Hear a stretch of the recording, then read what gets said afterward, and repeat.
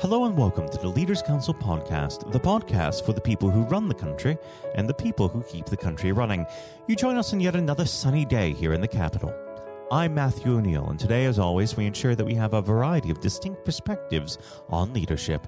First, we're joined by Shann Jones, founder and director of the Chuckling Goat, a Wales-based producer of traditionally fermented live kefir. Shann, hello. Hi. Thank you for coming on the program today. Now, normally we jump straight into the field of leadership, but considering the ongoing COVID outbreak, I'd be remiss if I didn't ask you, how has this affected your operations? Well, we've been very fortunate. We continued to trade through the pandemic, and actually sales are up now 62% because we're a health-based organization and we're also 100% online. We were able to continue to function. Have you had any issues in the supply chain? We haven't. We were very fortunate there as well. We bring in fresh goat's milk to make our kefir, and the milk continued to move. And we also use DPD, and because they do fulfillment both for Amazon and for the NHS, they continued to move. The trucks were still out, so we didn't have any problems with supply chain. Now, I understand that your organization has donated over £100,000 worth of product to NHS doctors and nurses during the pandemic crisis. How did this come about? Yes, we're very proud of that. We had a lot of clients who are doctors and nurses, and they were coming to us saying, our hands are very compromised because of all the hand washing. We've got broken skin. They were wearing masks, and the masks were causing breakout on the face. So we do skincare that's very good for broken skin and breakouts, and we started supplying them. At first, I thought, I'll donate, 10% of our production. And then we were so swamped by requests that we went up to 20%. Eventually, I just increased our production 220% so that we could meet all the requests. And before we knew it, we committed to that £100,000 amount. So it's been a labor of love. We have had to increase production to meet it, but we're very happy to do so. That's fantastic. We should move on to the subject of leadership. I always like to start this part of the conversation off by asking the same simple question. What does the word leader mean to you? It means someone who's committed to contribute. Mm-hmm. Mm-hmm. We absolutely believe that cash is not king. Our business is value-driven. It's heart-centered. And our experience has been that you actually can do well by doing good. May sound a little hokey and airy-fairy, but we've had 6,000% growth in the past 4 years based on the fact that we are really committed to our principles and to performing contributions. So that's where we live, and we're proud of that. And how would you describe your personal leadership style? I would say very inclusive. We are committed to having a team meeting every morning. All the members of the company are part of this meeting. We've continued to do that through the pandemic. We do it by Zoom rather than face-to-face, as some of our office workers are now working from home. Mm-hmm. But it's very important to me that people are passionate about what they do here. It's not just a job. We don't just want the hands in the packing room. We also want the brains and the hearts and everybody contributing to best practice continually. So we're very resilient. We can turn on a dime. And we've managed to adjust in the changing business environment. I think that's part of the reason for our continued success throughout the pandemic. Fantastic. How did you come to this approach? Let's go back to the beginning of your career when you first started your working life. Did you have any particular influences on you, whether they be role models who shaped the way in which you lead and work today? Actually, I worked with a company called Stand and Deliver Group. And they did international communications. So we coached CEOs and executives all over the world and got them ready to face cameras when things went wrong inside their company. So we did a lot of work on crisis communication and actually working inside the company, getting people congruent. How do you line up what you do with what you say? And there was an important message there, which was, once you get up to the top of what you're doing, the only way that you can perform is really with authenticity. Mm-hmm. Slick salesmanship is only going to take you a certain amount of the way forward. If you really want to perform on a global level, you got to take the armor off and let them see the light in your eyes. And that message sunk so deeply into me as a coach that when I started my own business, I rolled those principles out in practice and come to find out they actually work. Fantastic. It is interesting to see these different approaches and how they are able to generate success. Let's talk a bit more about what we used to call man management. When it comes to a day-to-day basis, most leaders that I talk to agree that the most difficult aspect of leadership within the business environment is when conflict rears its ugly head. We know that people are generally good, but we also know that they're human, they're not infallible. So occasionally conflict does arise. When it does, what is your method for attacking it? We have a little formula that we keep in our back pocket, and it goes like this. First, you say, I'm sure you're not aware of this, and then you tell them what the issue is. That's what we call a soft open, and the implicit belief there is, number one, that if the person was aware, they would actually correct what they're doing. It's always best to start out with a hopeful profile. And number two, that if you bring it to their attention, they will actually take action. And then the second part of the equation is, and I'm wondering if next time you would be willing to. And then you ask for the adjustment.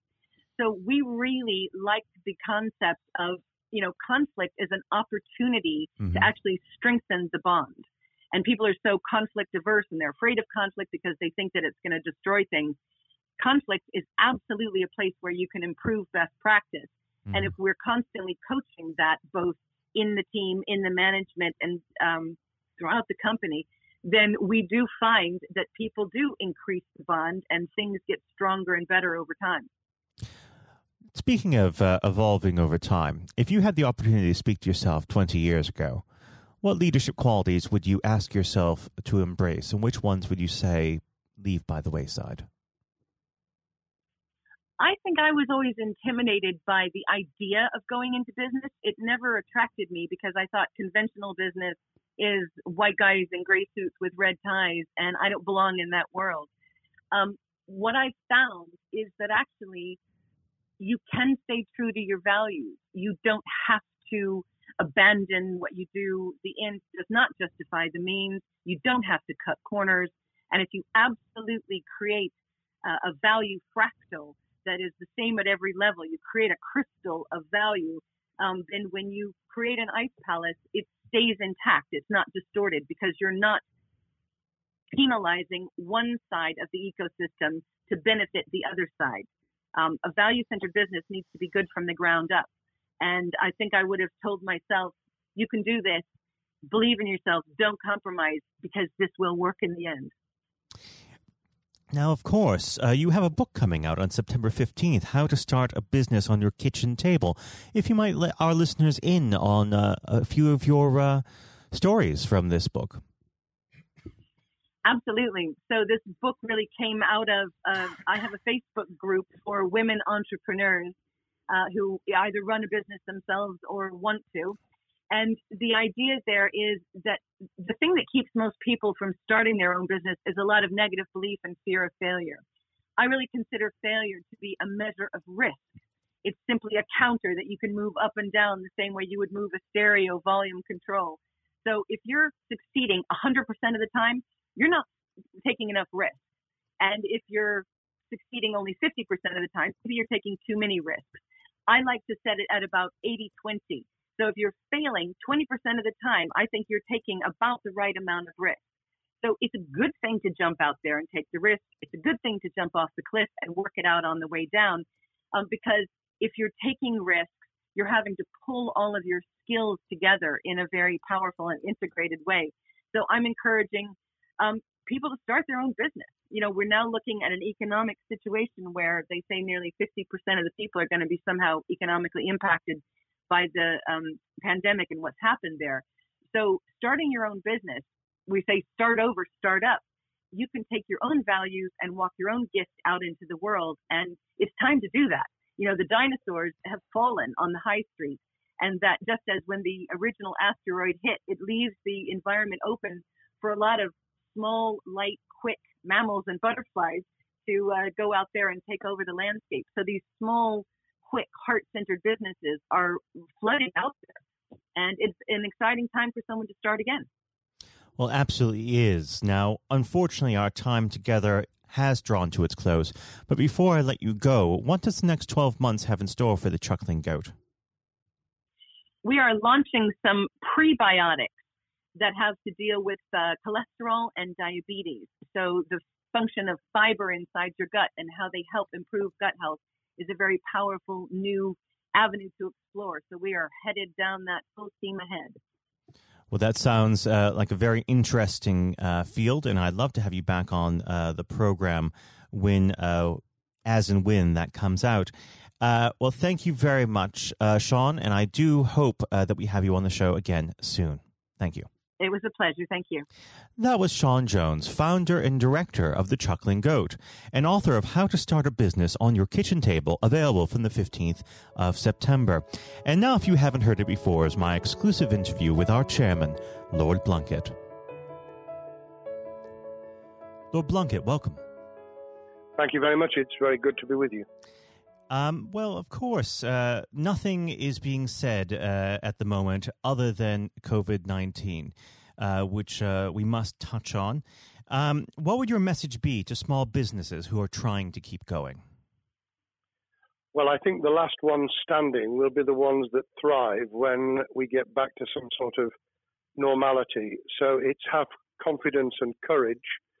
Obviously, take advantage as far as you can of the government help. I think that Rishi Sunak, the Chancellor, has gone about as far as you could have expected in the circumstances. There are obviously small businesses that fall between the cracks. Those who don't have defined premises can't benefit from the business rate waiver, have not really been able to demonstrate that they can adhere to the PAYE for furloughing staff, and of course whether they can receive the grant, 10,000 or 25,000. All of those who can are obviously able at least to benefit from that for the time being and look to the future. But I think the second thing to say, and they don't need me to tell them this as a politician who did once do a business studies qualification, which is that it will be a different world, and being able to think about how that world will look in a year's time and be creative about it and learn from not just what's happening to you at this moment in time, but to others around you and the sector that you're working in, that will be really important. Do you feel that the long-term effects of the COVID-19 outbreak will in some ways be positive for British industry? Well, only in the sense that people are having to be creative, they're having to adjust and innovate. Therefore, they're thinking about more productive, if you like, greater productivity ways of delivering the same service or delivering the same products. And in that sense, I think we'll have temporarily at least very much higher unemployment than we've become used to, but we'll probably have a burst of productivity, which will help with the recovery. Whether it will help with the inequity of the way in which our economy is imbalanced, both between services and productivity and the production of goods and services, I'm not sure. What we will need to try and do is to ensure that the geographic imbalance that exists is, as far as humanly possible, is dealt with by both the entrepreneurship and innovation from the bottom up and targeted government help, which will still be needed. And we are now in the throes of the kind of borrowing that we saw back in 2008 to save the banking and economic system. We're having to do that to save the whole of our productive business and commerce, and I think that will have to be sustained for some time. Do you feel that people will take a second look at global supply chains in the wake of this outbreak?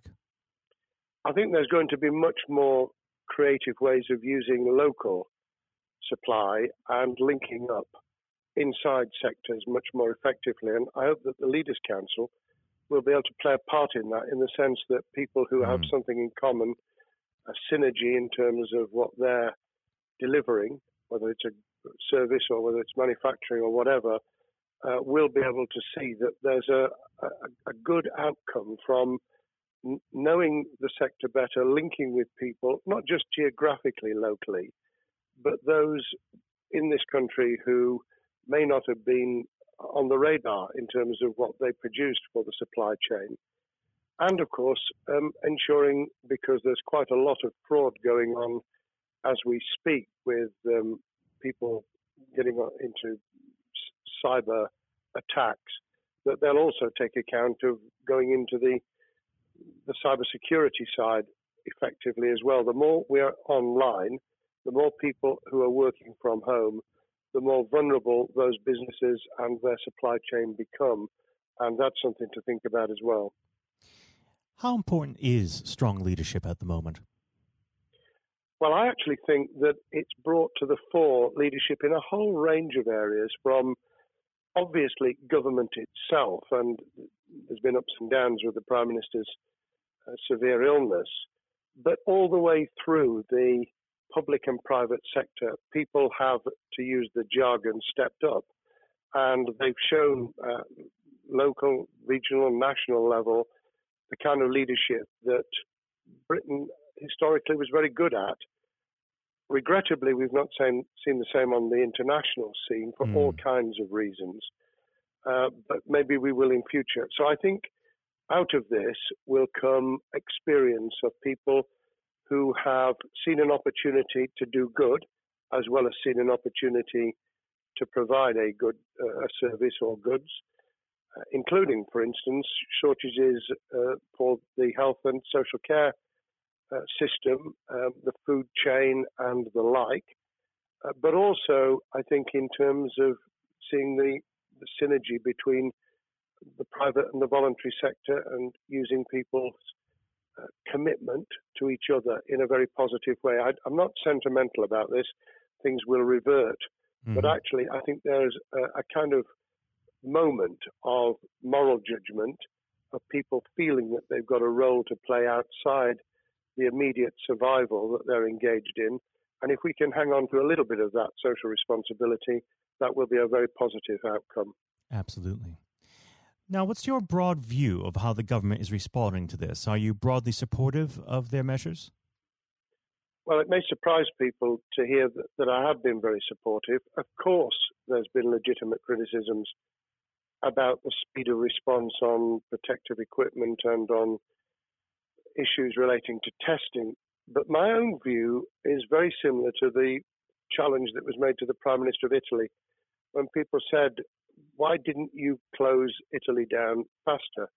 And he said, a fortnight before we did it, I would have been considered to be a madman and nobody would have agreed to do it if I'd tried to move too quickly. And I think that's something that we need to reflect on here in the UK. We may have seen the signals elsewhere across the world and taken them more seriously at the time. Hindsight is a wonderful thing, but as someone who's had his life in the opposite political party to the present government, I think that with some hiccups and mistakes, they've not done a bad job in what has been incredibly difficult circumstances. And you're absolutely right. In a liberal democracy that we live in, it's very difficult for people to swallow orders given to them from government. Well, the UK and the US, and to some extent the Scandinavian countries, have a very different history and therefore interest in maintaining the freedom to decide and the persuasion and consent that's required. Those countries that have experienced one way or another totalitarianism over the last century have a slightly different way of coming at this.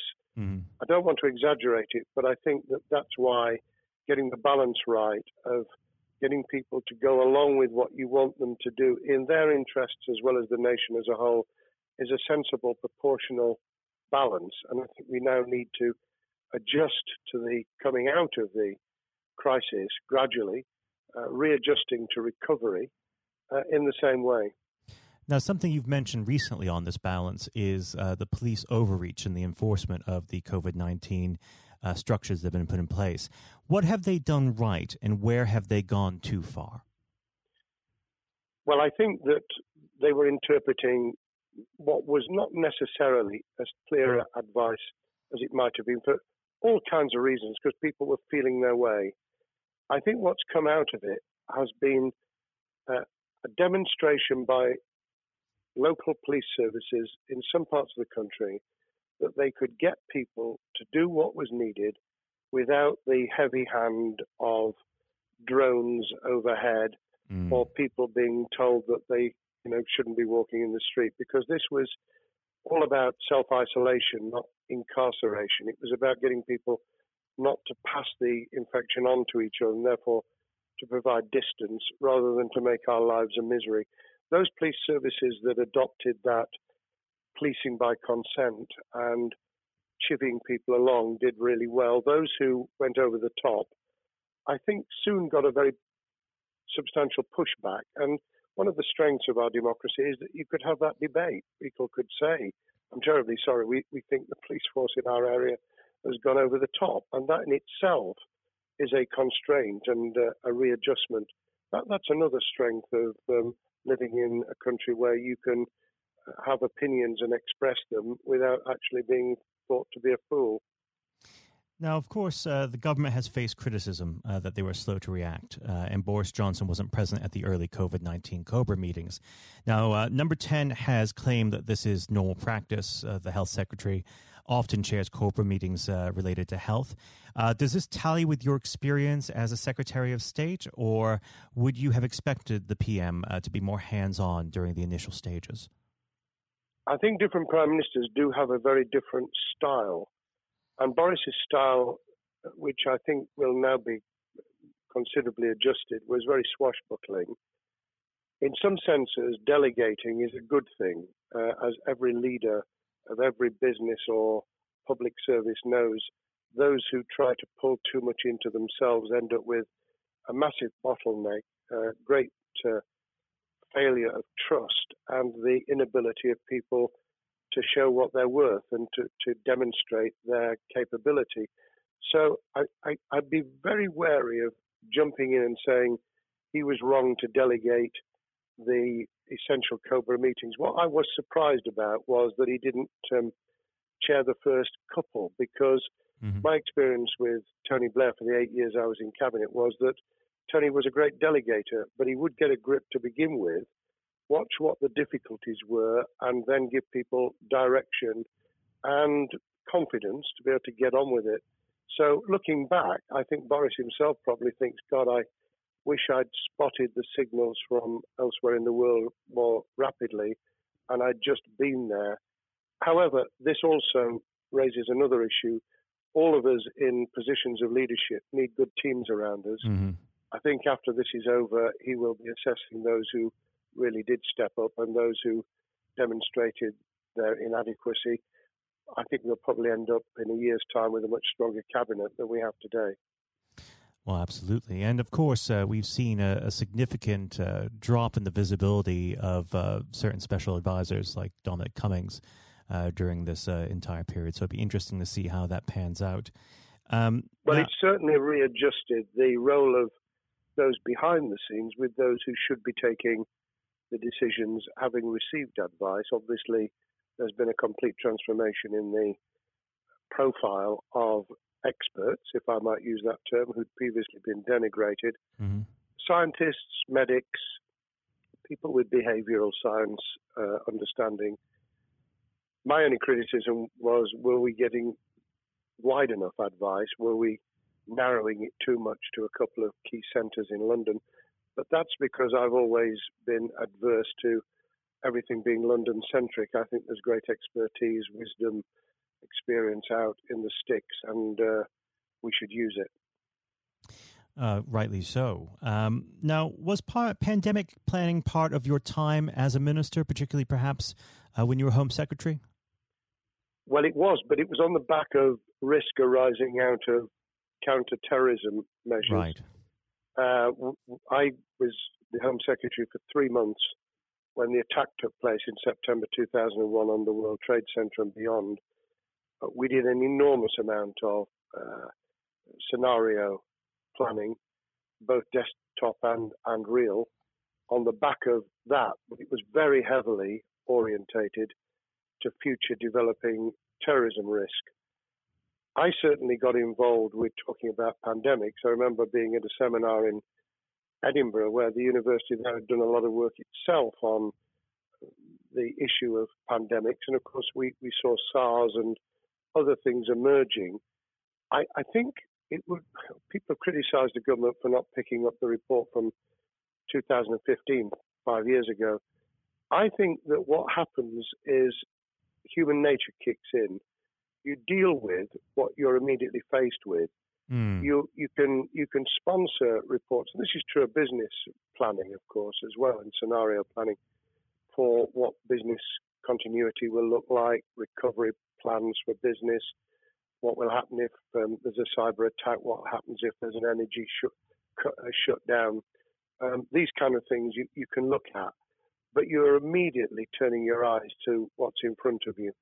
And had we picked up a bit more on the danger from Ebola and SARS and what have you in the past, then we might have said, what if something hits us in the developed nations that we don't have a vaccine for, that we can't immediately whisk up protective materials or equipment, or for that matter, medicines that help with recovery, all of which we now see are a danger. I think this will make an enormous difference to the planning for the years ahead.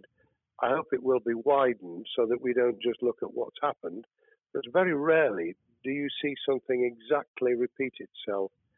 Some of the circumstances will be, but others won't. So that's why I've put emphasis in what I talk about on looking at the other virus, the cyber attack scenario, which could be just as dangerous in a world of just-in-time provision. One of the miracles of the modern developed world, except for the very poor, has been the distribution of food. A lot of it on computerized, technologically advanced systems. If that were to come down, we'd be in real trouble. So I think we need to think those sort of scenarios as well. So have a full plan across both sectors, biological warfare, pandemics, and cyber warfare.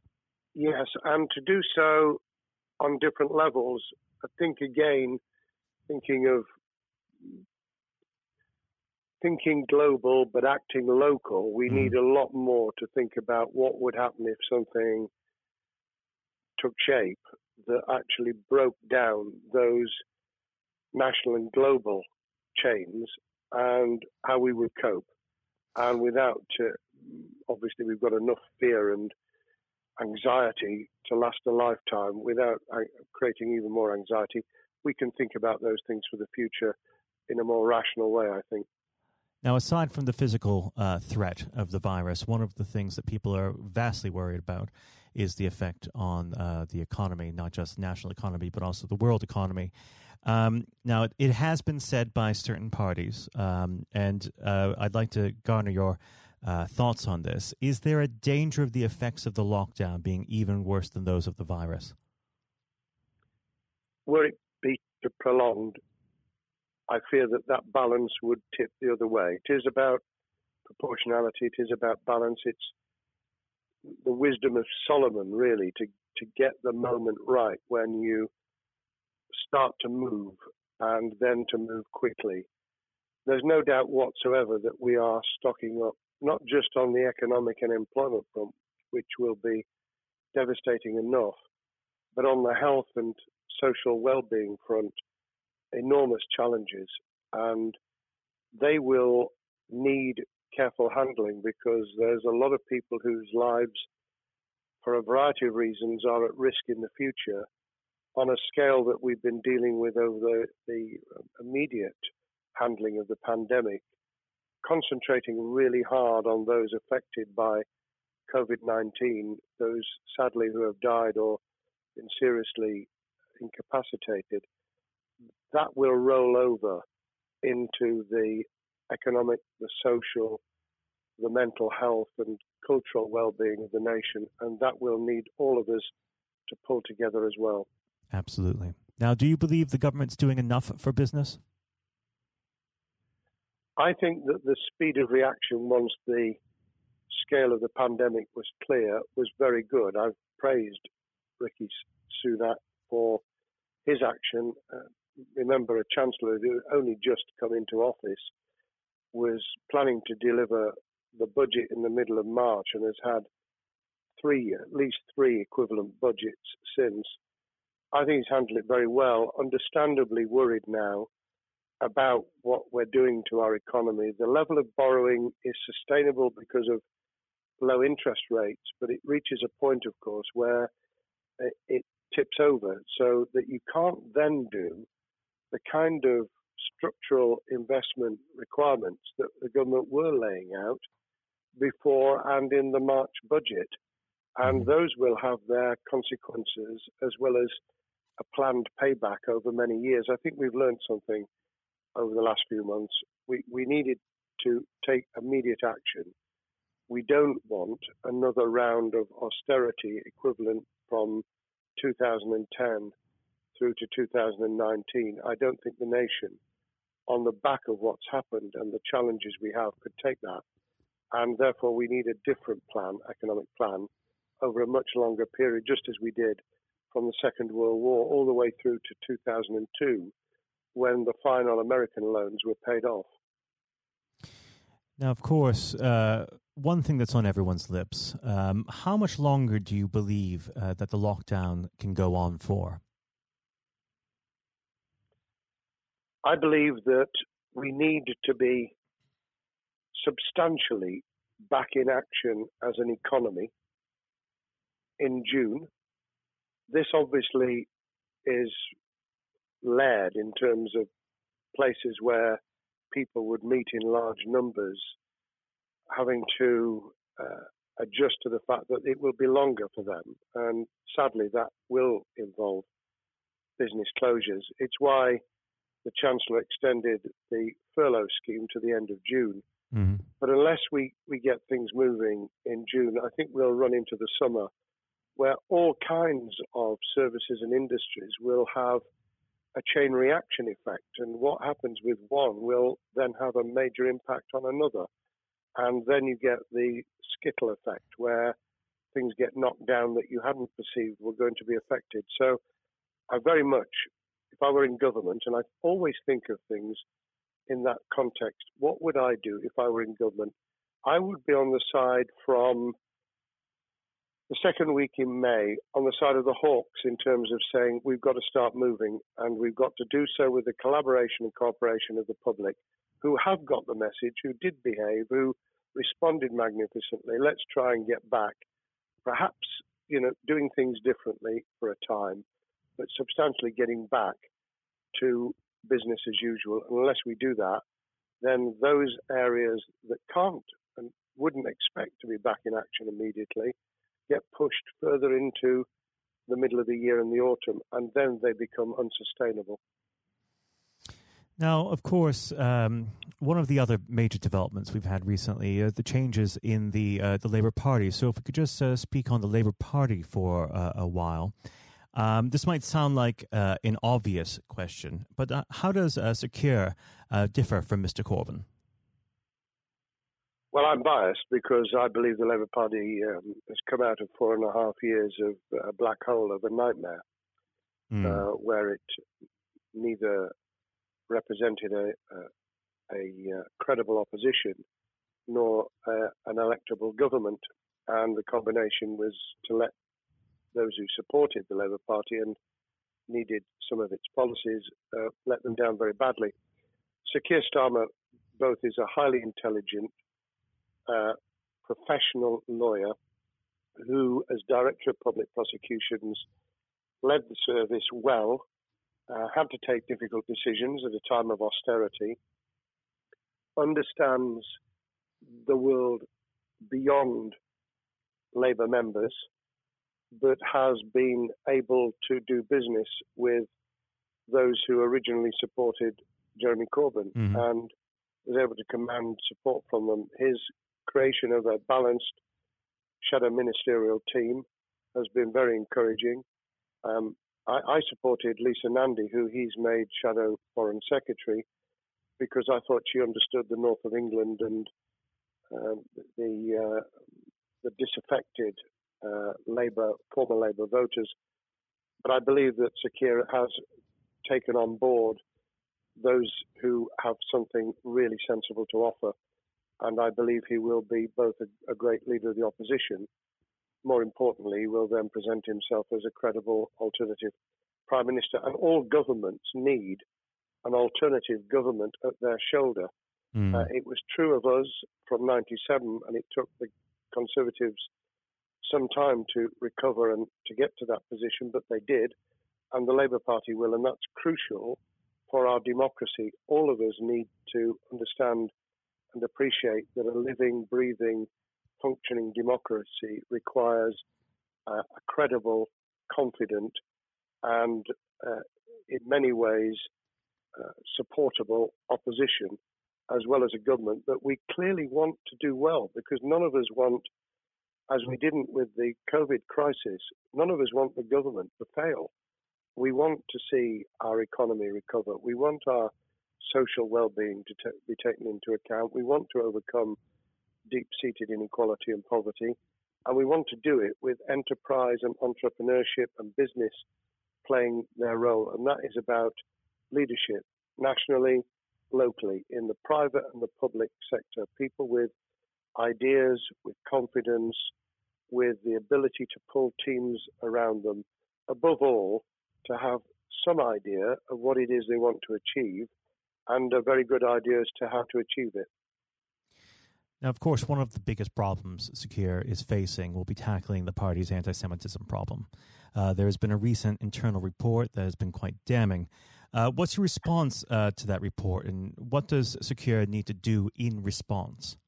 Well, there are two reports. One which is being produced by the Equality and Human Rights Commission, which he will, and has already indicated, will implement in full. The second was a leaked report put together by the supporters of Jeremy Corbyn, 800 pages of private interchanges on social media, which he has, Keir Starmer, set up an investigation to identify who did it, who leaked it, what the content was, does it have any salience and lessons for us, and where necessary, action will be taken. So I hope that as he moved very quickly to reassure the Jewish community, so he will be able to take the necessary steps to back up that reassurance with the kind of actions that says that this was a blight on a historic, great political party that all of us were ashamed of. We've been able to put that behind us and to move on to facing the future with confidence. What's the one key thing that Sakir needs to do to restore Labour as an election-winning party? I think Sir Keir Starmer's major challenge is to convince sceptical voters that Labour has not only reverted to a party that they can support because they can see it acting, developing, presenting as a credible alternative government, but also that the lessons have been learned from the fiasco from 2015 onwards. In other words, there have to be very clear signals of substantial change, not just the right words, not just reassurance that we're not going back to some of the crazier policies, but actually that we've understood why the electorate rejected those policies so substantially in December 2019. If people get that message, they'll understand that the Labour Party has changed, as it did in the 1980s and early 90s, to become the electable government with the greatest majority in historic majority, even greater than 1945, which I was privileged to be able to take advantage of in 1997 when I joined the cabinet.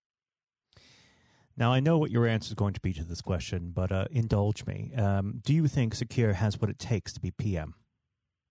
Yes, I do. I think he has the background, he has the experience, he has the professionalism, he has the forensic mindset, and he has the confidence to have put a team around him which will ensure that it will work. And those elements are true of all leaders. Ideas, the ability to build a team, to have confidence in that team, and to be able to demonstrate leadership in practice, sometimes at the most difficult times. And, the Leaders' Council, those sharing their thoughts with the kind of thing that we're doing now with a podcast, but also joining us in linking up in that network of people who can support and help each other and learn from each other. That is what needs to be done in politics as it needs to be done in business. Thank you very much indeed, Matthew. Well, thank you for coming on the program. It's been an absolute pleasure, and I look forward to speaking with you again. Thank you very much, and good luck to all those listening in what has been a nightmare scenario. Good luck for the future. Have courage, have confidence, and yes, listen to those who know more about business than I ever will. Thank you, Lord Blunkett. Thank you. This has been the Leaders' Council podcast. Thank you for celebrating excellence in leadership with us. I have been your host, Matthew O'Neill. Until next time, goodbye. Thank you for listening to our podcast. The views expressed within the podcast do not reflect the views of the Leaders' Council of Great Britain and Northern Ireland, its parent company or subsidiaries, members of staff, other guests, or any other person therein associated.